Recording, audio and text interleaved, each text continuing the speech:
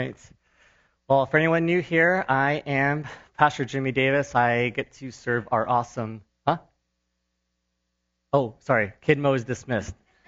Man. Don't worry, Mark forgets it too, so...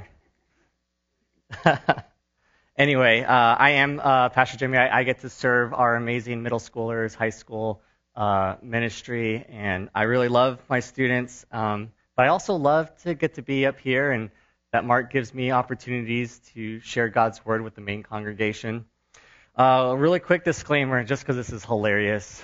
Ashley Tanis. So she is just convinced, strongly believes that I preach better without a beard. So I spent the greater part of January and February just clean cut, clean shaven, because it's just a loving tradition that my wife and I share, that every January I shave my beard for her birthday month.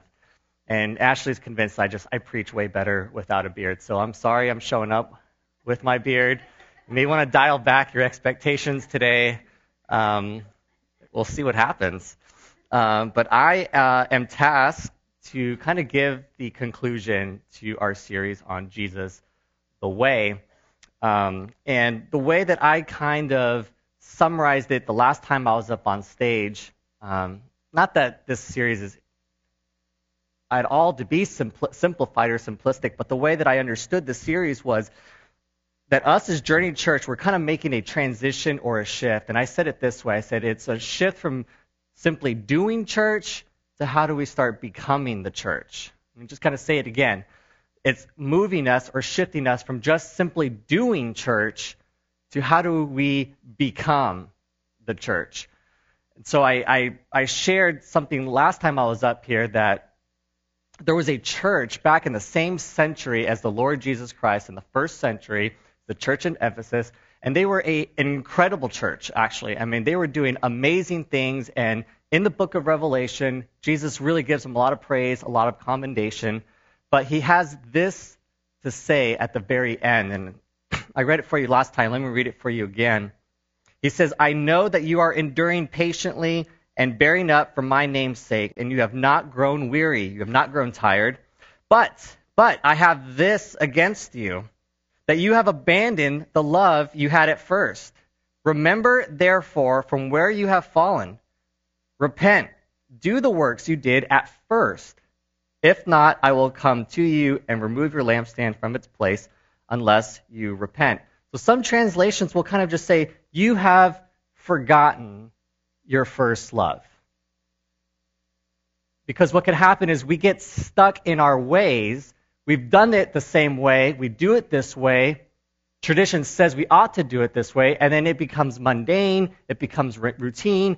And you know this. Anything that becomes routine and mundane, it loses its novelty. You quickly forget why this is important. For the most part, every time, I brush my teeth every night. I admit I miss every now and then, but I brush my teeth every night, and it's mundane. I just do it. I just brush my teeth. But there's an importance behind brushing my teeth.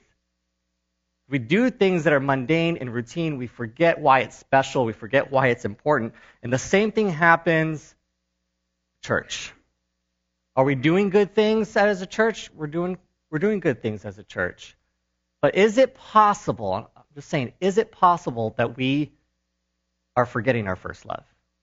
Is it possible that God has put this series on Mark's heart and on Scott's heart because just maybe we as Journey Church need to start over and remember our first love and go back to the way and not just the way we've always done it.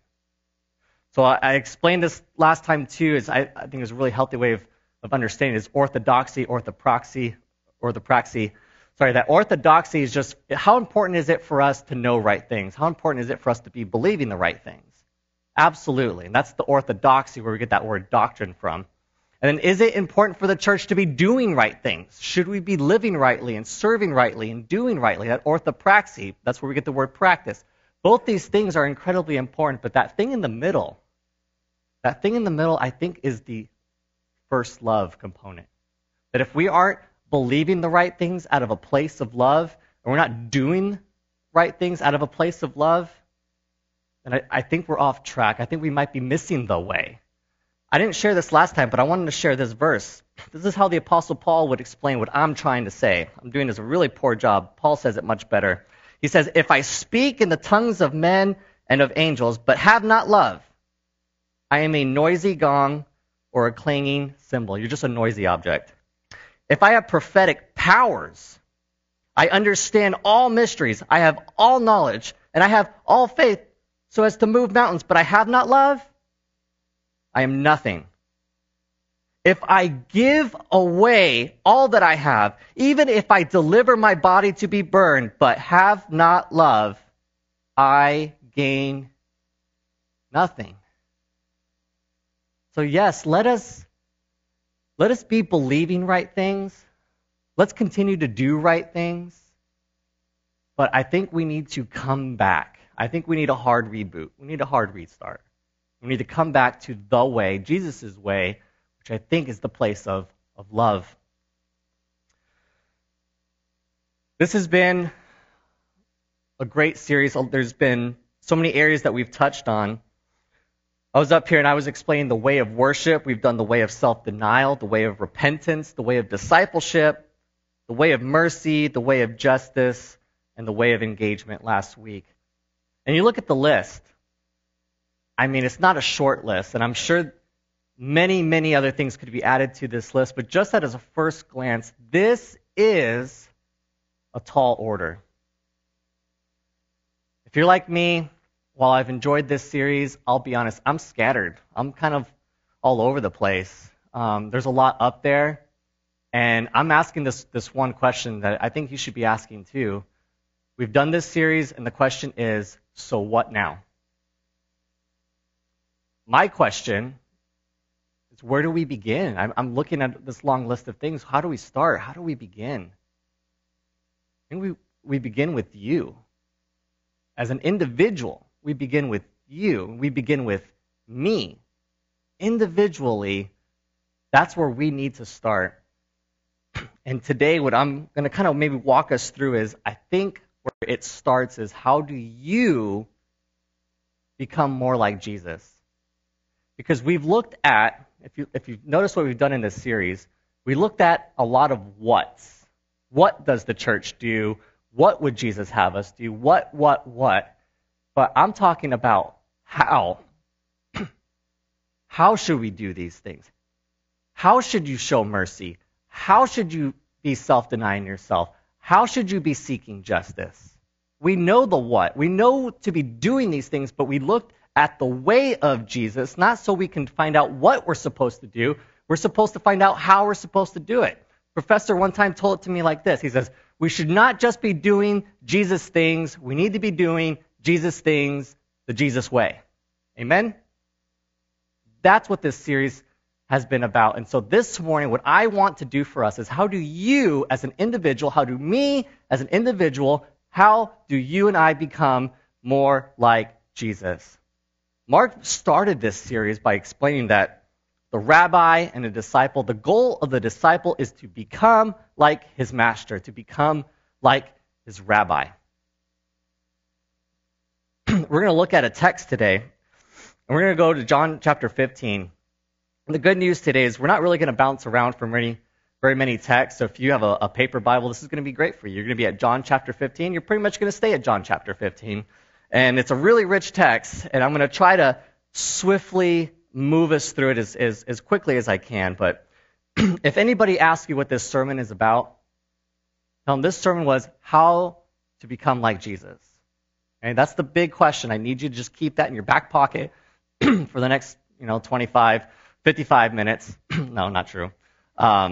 Is how do we become more like Jesus? That's what today's sermon is about. But please join me here, John chapter 15. This is in the middle of what is called the upper room discourse. Okay, the upper room discourse. The upper room, this is the room where the Last Supper is held. This would be the room where Jesus gets down on his knees. He washes the feet of the disciples.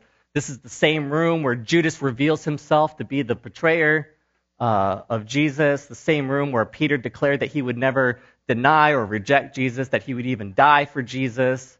A lot of stuff happens in this room, but this room, the upper room discourse, it's so important because this is these are the final words. These are the last teachings. They've done 3.5 years of ministry with Jesus.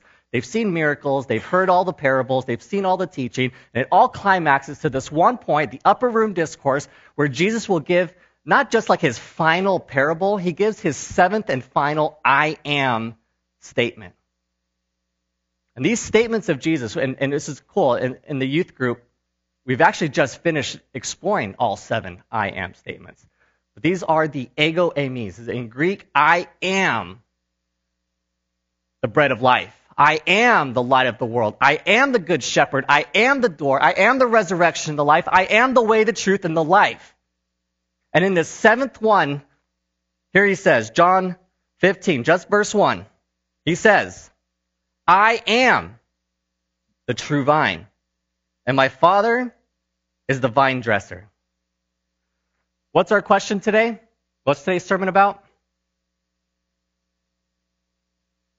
How to become more like Jesus. You know where it starts? It starts with verse 1. Are you the vine? You are not the vine. Are you the vine dresser? Now, a vine dresser is a gardener. He's the one in charge of caring for the plant. Are you the gardener? All right, guys, this is what I call Theology 101. Okay? You must, if you're going to become like Jesus, you must capture this simple, most basic, most fundamental fact, and that is this: you are not God. You are not the vine, and you are not the gardener. Now, sometimes do we think we are? Yeah. When you think about this, what does a vine do? What a vine does, it channels nourishment to the branches that are producing fruit. Okay? A vine's job is to channel life-giving nourishment. Sometimes do we believe that our resources bring us life-giving nourishment? Yeah. I mean, you could think that you are the source of your own life-giving nourishment because you have the finances to do so. You have the house, you have the spouse, you have the right kids, you have the right job. I mean, you have all your ducks so perfectly in a row, you don't need God. You don't need a life-giving vine like Jesus because you think you are your own life-giving vine. Theology 101. If you're going to be anything like Jesus, you are not the vine. And by the way, if you're married, your spouse is not your vine either.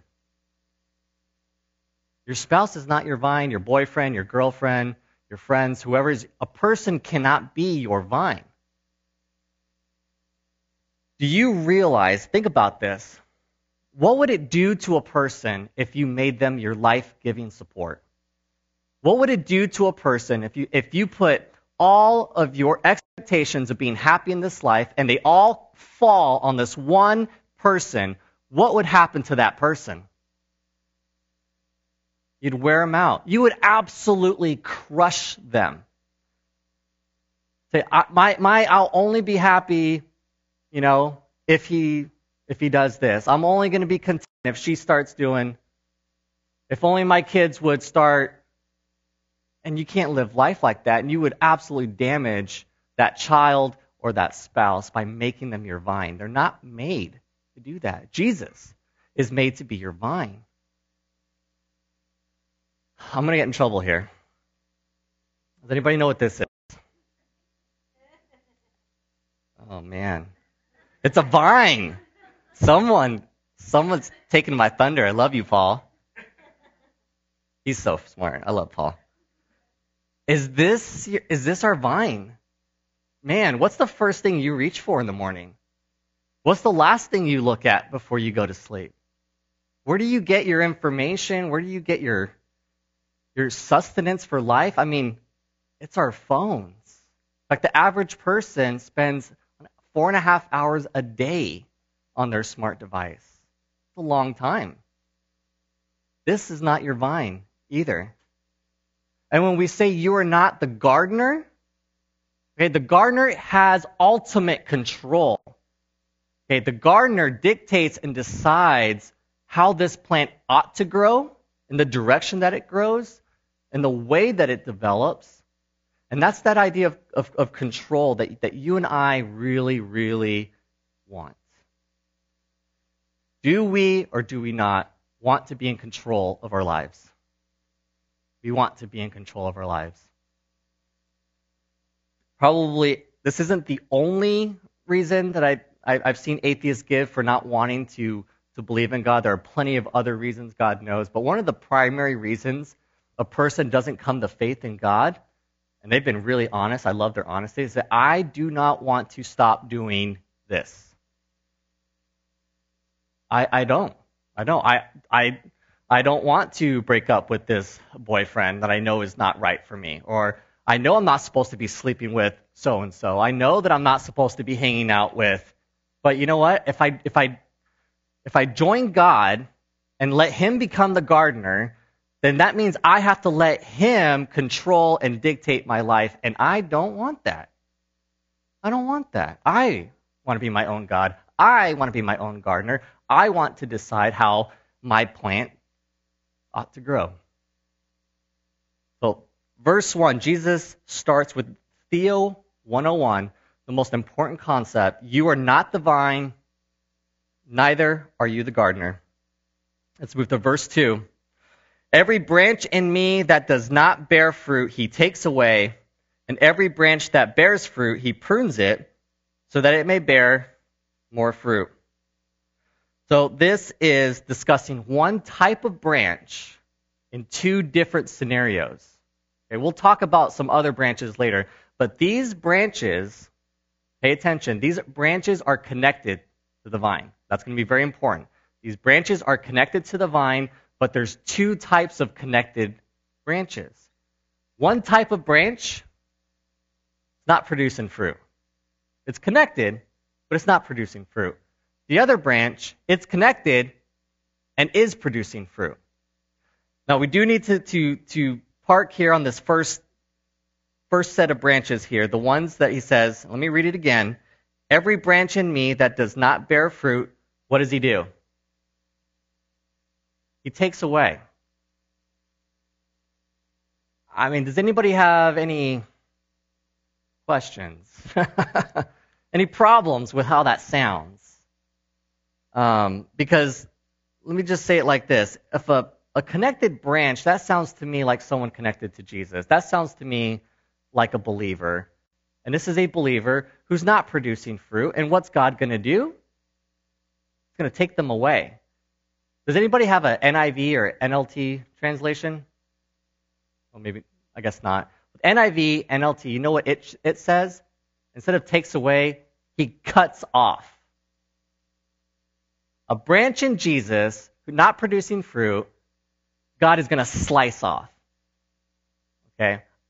Now, this is verse 2, and I think Mark and Scott, they probably know this is a very highly debated verse, even amongst pastors and theologians. In fact, I had to do a whole essay paper on this verse alone, defending a different definition of the word being used here. So if you want to go ahead and put the word up there, Jeremy, I looked at the verb to take away. It's the Greek word iro.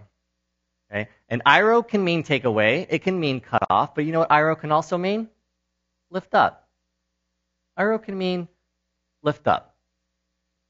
Now, why do all of our Bibles either use take away or cut off?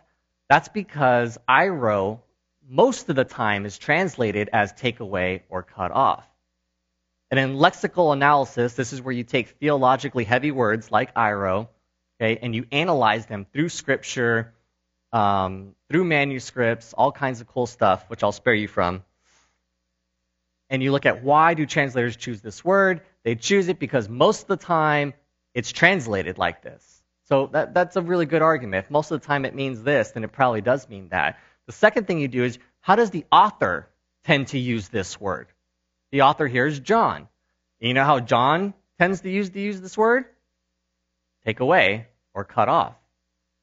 So it makes sense that translators do this, but I think it's lift up. And I think it's lift up for two reasons. One, because it resolves the theological concern. The theological concern is this.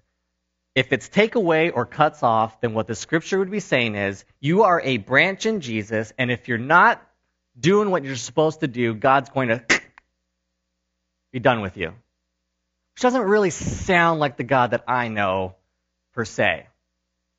It's saying that if you're a Christian and you're not producing fruit, then you can lose your salvation. That's how I read the text. If it really is cuts away, it sounds a lot to me that if you are not doing what you're supposed to do, God's going to get you and he's going to cut off your salvation.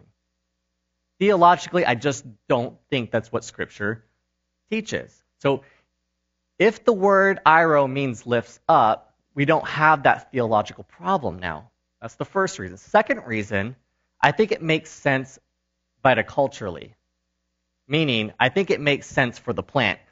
And you need to see this. I have to kind of show you. I wish I had better props, but this is what I got, and you're going to have to use a little bit of imagination. But this is kind of like a vine. Okay, this is really just a mini hose. If you didn't know. I know, right? But the concept of a vine works very similarly. Has anyone ever grown tomatoes? Right? When you grow tomatoes, you have to usually use a trellis or you'll hang some string, but you'll put something so that these vines don't do this. Okay? So even if you don't know anything about a vine, maybe you're just a kid and you know how to mess with water hoses, but what happens when your hose does this? Is there anything flowing? No. There's nothing flowing. So, but what happens if you lift it up? What happens? Now the nutrients are flowing. So I think the definition airo makes best sense agriculturally to mean lift up. Because if you were a gardener, don't you want to do everything you possibly could to help your plant produce fruit? Right? Isn't that your job as the gardener? You're trying your best to help the plant produce fruit. As I think that makes sense just in our lives. I won't mention their name, but a brother here at Journey, he shared with me that he is spread thin. He's doing so much for his kids, for his job, all his other responsibilities, that he is spread so thin. And I love that he shared with the group, with us, and I called it real talk. Guys, some of you guys in this room, you are spread thin. Mark, I know you're one of them. You're spread thin. I'm spread thin. When I talk about having the need to be lifted up, I find myself in this category too. I know Francis. I think Francis and I, we're these branches that we're having some trouble producing fruit, if we're honest. And I think we just need God to give us a lift up. Maybe you are here today and you're spread thin, you're tired, you're exhausted, you want to be producing more fruit, but you just need some help. You just need help. I think God, the gardener, understands that. So maybe find God's people, be in God's presence, whatever it is where you go after being lifted up. Because all of us need some help. Now, maybe you're a branch and you're producing fruit. Well, what does he say he does to these branches that produce fruit? Prunes. So, raise your hand. You would love to have a fruitful life. Who would love to have a fruitful life? All right, who would like to be pruned? Oh, what happened to the hands? Oh, yeah. So I'm not used to this. I just recently found out. But anyone tell me what these are? Yeah. Loppers. I heard they were called loppers. Yeah. So, yeah, does this look fun? Yeah, no. So, talking about pruning here real quick. This goes against everything that we know as modern Americans. As modern Americans, do we tend to pursue comfort or pursue pain? We pursue comfort. We pursue comfort. But anybody who knows even a little bit about plants, why is it important to be pruning your plant? So it could produce more. So Francis and I, we recently purchased the home last April, which we absolutely love, and there's a God story behind that. You should ask us about it sometime. In our backyard, we have a 15-foot, people don't believe me, but it's a 15-foot tall blueberry bush. Right? Giant. Enormous. But babe, how much fruit is really on those trees? Not that much. But Americans, isn't bigger better? Isn't bigger better? Not always. Not always. See, what has happened to our blueberry bush at the house that we live in, this blueberry bush has gone years, who knows, maybe even more than a decade, of it being unpruned. It is so very unkept that it's not producing fruit. But it's so big. It's so big. That doesn't mean jack if you're not getting fruit out of it. That church is so big. Man, those people are doing so much out there. Well, what's going on the inside maybe? I'm not trying to ridicule or mock or criticize megachurches or any church for that matter, but I am calling into question what is going on inside the people. Because those churches aren't the branches. You, as an individual, are the branch. What is going on in each and every person in these other churches and in our own church? We seem to be doing all the right things. We seem to be believing all the right things. But are we really pursuing Jesus? What's today's question? How can we be more like Jesus? How can we be more like Jesus? It comes down to you as an individual, me as an individual. Are you becoming more and more like Jesus? And you know what? Sometimes he prunes. Sometimes there's pain. And sometimes there's suffering. But let me say this, and maybe you've heard this before, there is a difference between hurt and harm. Explain that here in a minute, but there is a difference between hurt and harm. Francis and I are fairly new parents, about to have another little one here in 2 months. But when you have a small child, you have to take them to the pediatrician to get their vaccine shots. Imagine this. I am having to forcibly hold my son's legs down. Francis is having to forcibly hold Ezra's hands down. A stranger comes along with a sharp, pointy needle and sticks my son in the leg. What do you imagine is going on in the mind of my son?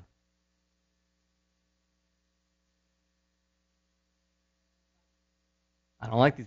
You are harming me. Why are you harming me?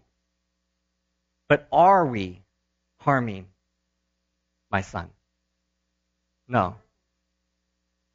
We are bringing a hurt now to prevent a harm later. You see that? Some people get so enraged at God. Why would you do this to me, God? Why are you harming me? Compared to God, Our minds are like that of a child. A pastor once said something like this, and I'm going to probably misquote it. He says, "You and I would make the same decisions God does if we knew everything He knew." You and I would make the same decisions that God makes if we knew everything that God knew. Why don't we know everything that God knows? Well, if you knew everything, then why faith? If you knew everything, why faith? Why trust? Ezra, my son, he needs to learn to trust mom and dad. He needs to trust that we're not out to harm him, we're out to help him. So if you are a branch, you're producing fruit, but you've had some tough times. You've had some hard moments. Maybe those were pruning seasons. Scripture talks about these pruning seasons. Let me just share two real quick ones for you. Hebrews 4:15. You don't have to turn there. For we do not have a high priest who is unable to sympathize with our weaknesses, but one who in every respect has been tempted, that's tried, as we are, yet without sin. Let us then with confidence draw near to the throne of grace, that we may receive mercy and find grace in our help in time of need.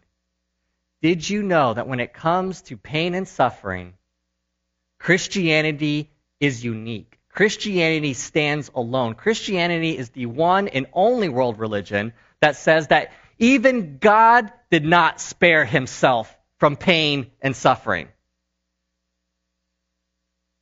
Why? So that we would have someone to relate to. Jesus went through tremendous pain, rejected by his own brothers and sisters. They were going around telling people Jesus is a lunatic. Sorry, we apologize on behalf of our crazy brother Jesus. He's out of his mind. He was rejected by his community. He was betrayed by a close friend. All the rest of them abandoned him. Even one of them promised to even die alongside him, and instead he denies Jesus 3 times. He's beaten and he's tortured, and then he's ultimately crucified, a death that is very public and very shameful and very embarrassing. Does Jesus know a thing or two about being pruned? Yes. So that you and I can approach the throne of grace with, it says, confidence. Confidence. If you're being pruned, you need to come to the throne of grace. One more passage real quick. 2 Corinthians 1:3-4. Blessed be the God and Father of our Lord Jesus Christ, the Father of mercies, the God of all comfort, who comforts us in our affliction, so that we may be able to comfort those who are in any affliction with the comfort with which we ourselves are comforted by God. Let me ask a question. What does fruit do? Like, why do you eat it? Nourishment. The purpose of fruit is to bring nourishment. And this is an interesting thing about fruit. The fruit is bringing nourishment out of the nourishment it got from the vine. What it's doing, it's transferring, it's just passing along that which was in the vine, passing it through the branches to the people who need it. Fruit should be nourishing. If you've been pruned, you've gone through something hard, and maybe God helped you through it, you now know how to help someone in that situation. People who have experienced loss of a grandparent, loss of a parent, loss of a child. When it comes to grief sharing, people know how to comfort those in grief because they know what grief feels like. You know that we talked about mercy. You know that the people who know how to share mercy the best are the ones that realize that they needed it themselves? When you have walked through something so hard and so difficult, someone else comes along and you see you in them.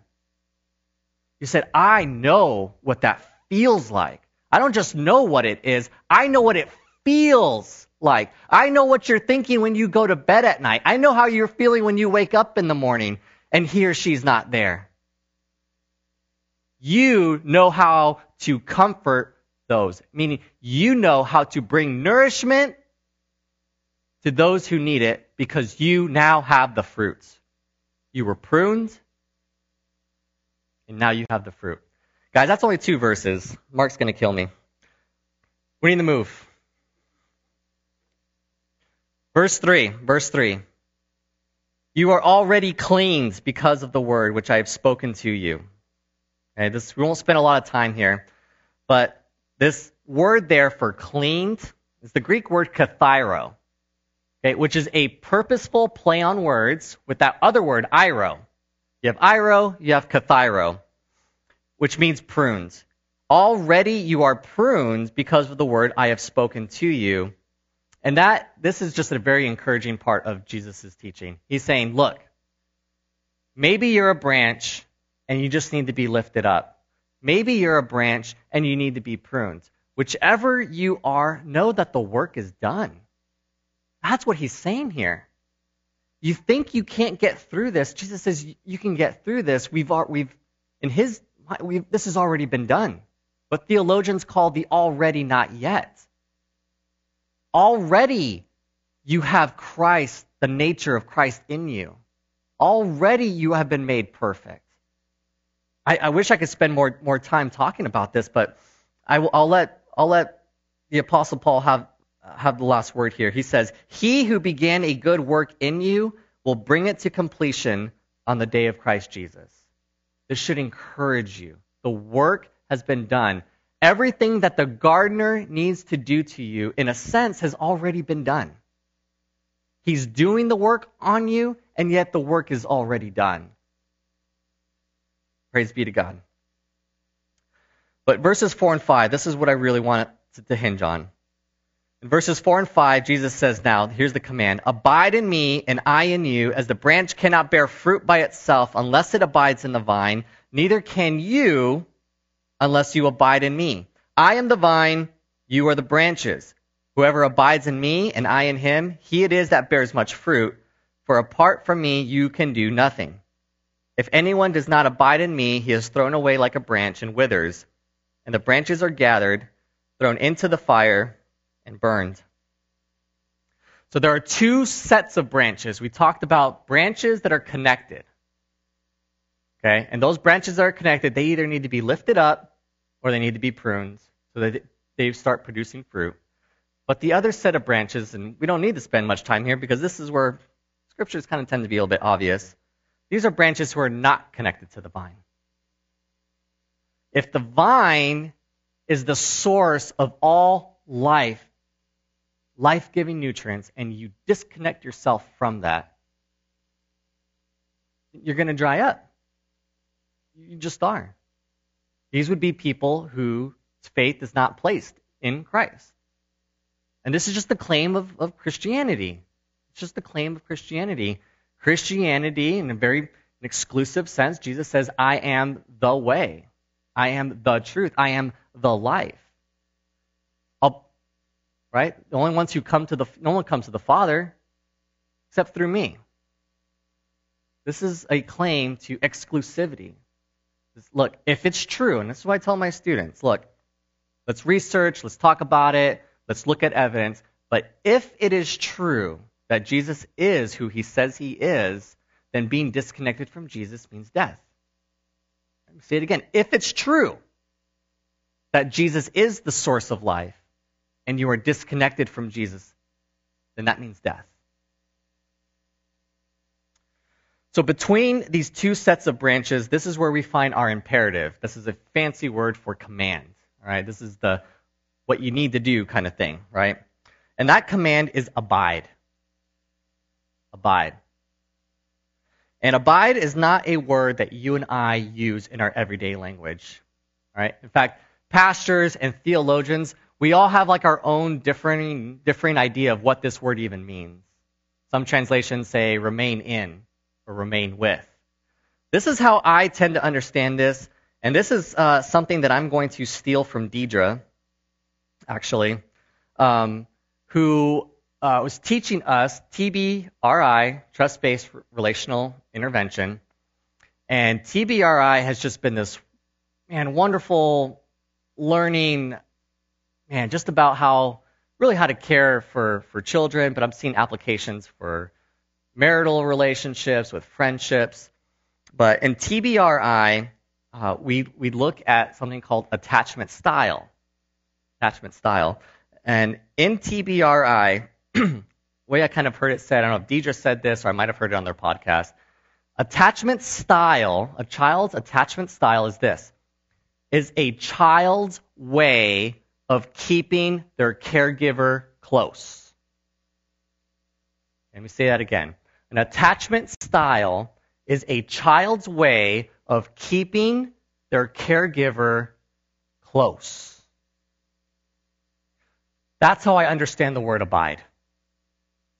I think abide means keeping close. So I will reread it.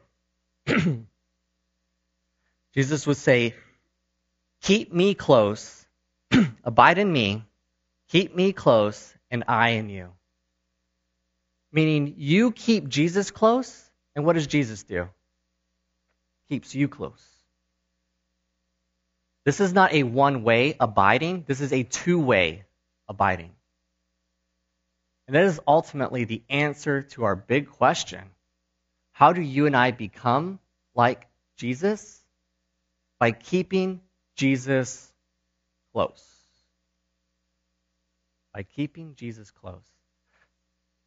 Now that might preach, but I don't think it's very practical.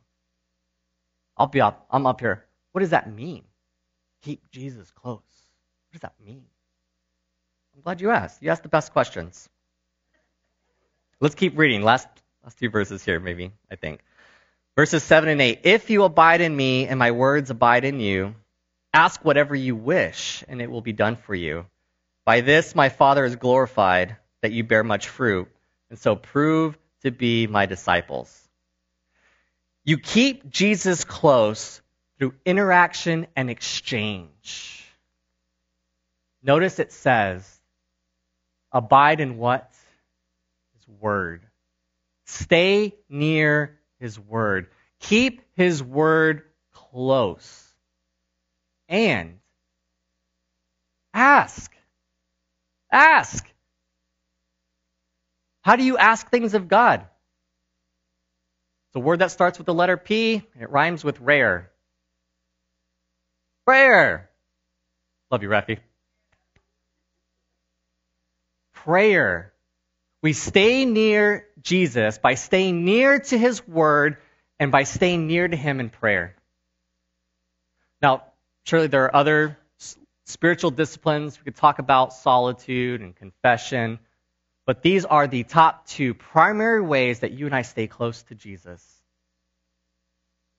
We know this in like child psychology, okay, that you are an average of the 5 closest friends you have.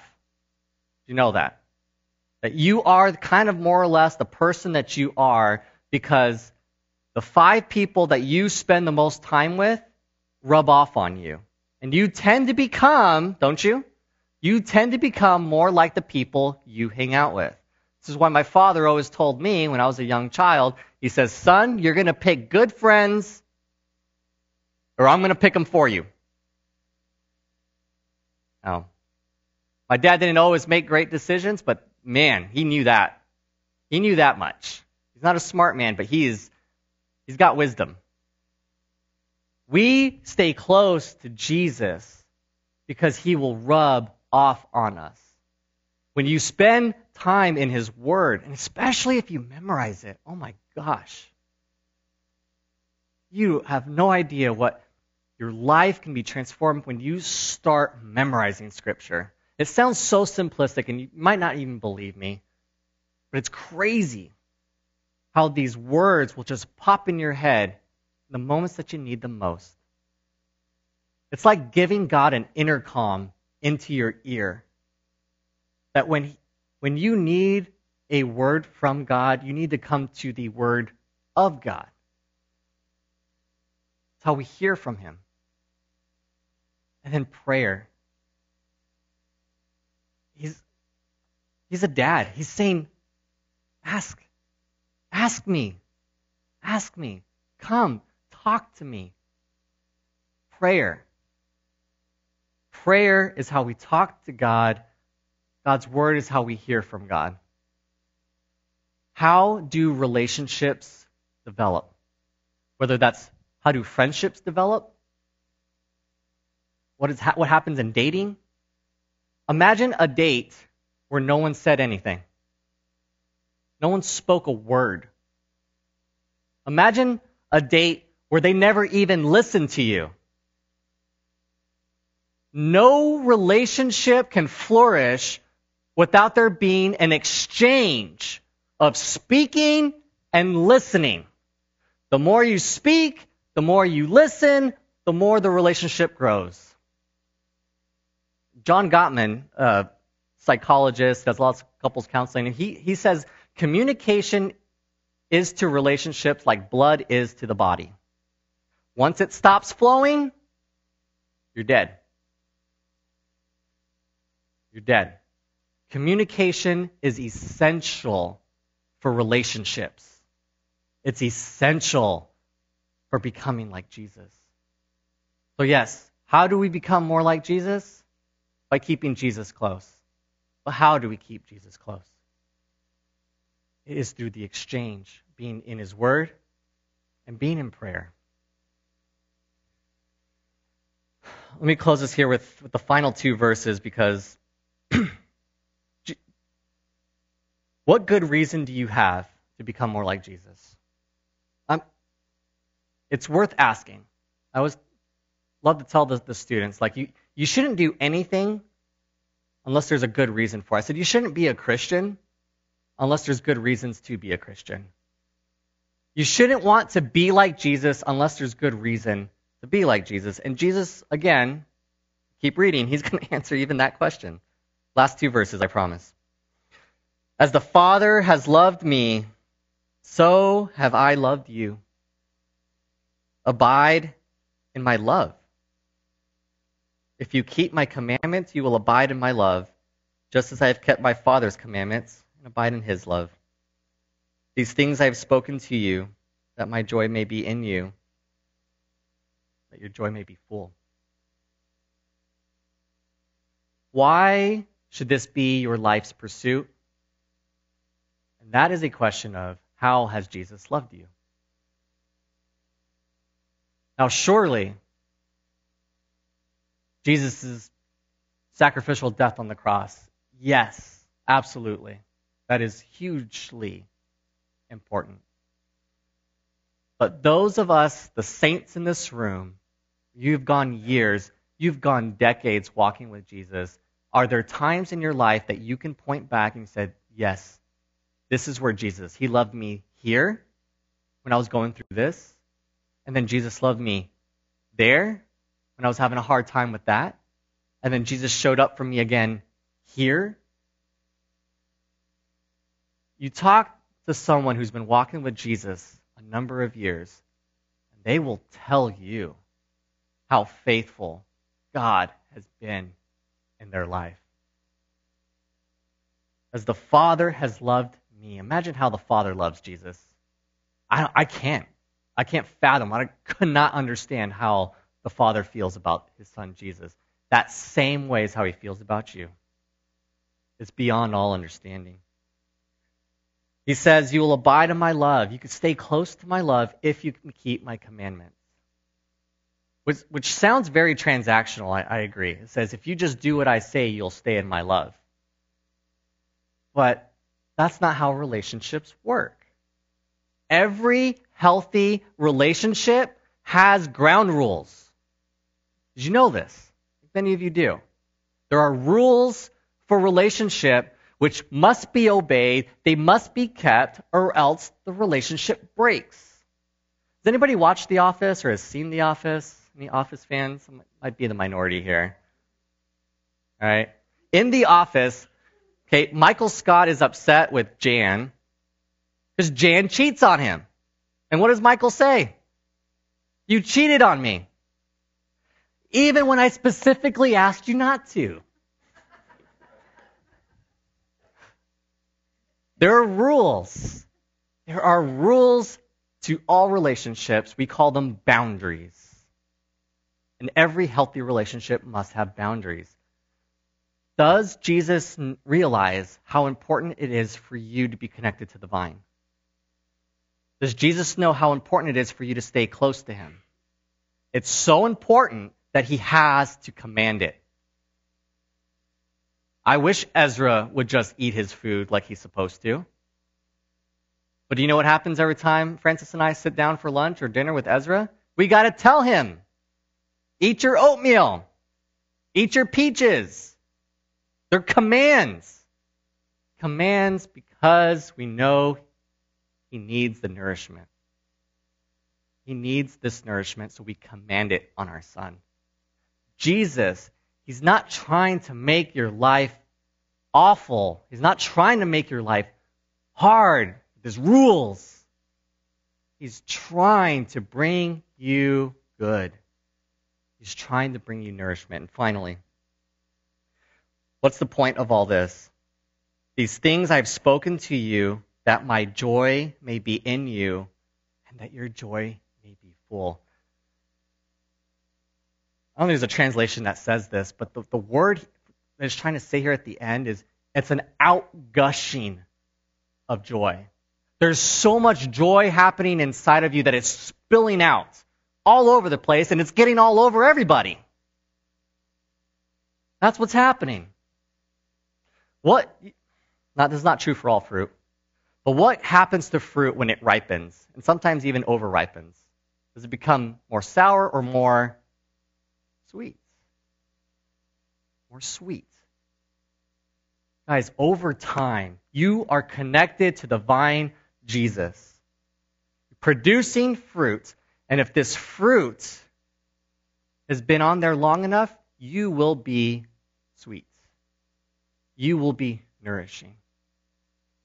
Your joy will be so full, it's going to get all over everybody, and people are going to ask, man, there's something about Lawson.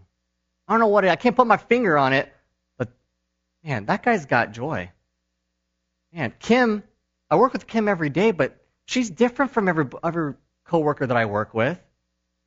She seems sweet. There's something about you, and people will see it. They'll smell it. They'll just know that there's this outpouring of joy. And let me just clarify this. There's a difference between joy and happiness. Not saying that I'm happy all the time. Lawson, you should be happy all the time. Kim, you should be happy all the time. I'm not saying that. Because happiness is conditional. It says, I will be content if this happens. But joy says, I will be happy even if it doesn't. I will be happy if this, but joy says, I'll be happy even if it doesn't. This is what it means to be connected to the vine, Jesus. Immovable. Unstoppable.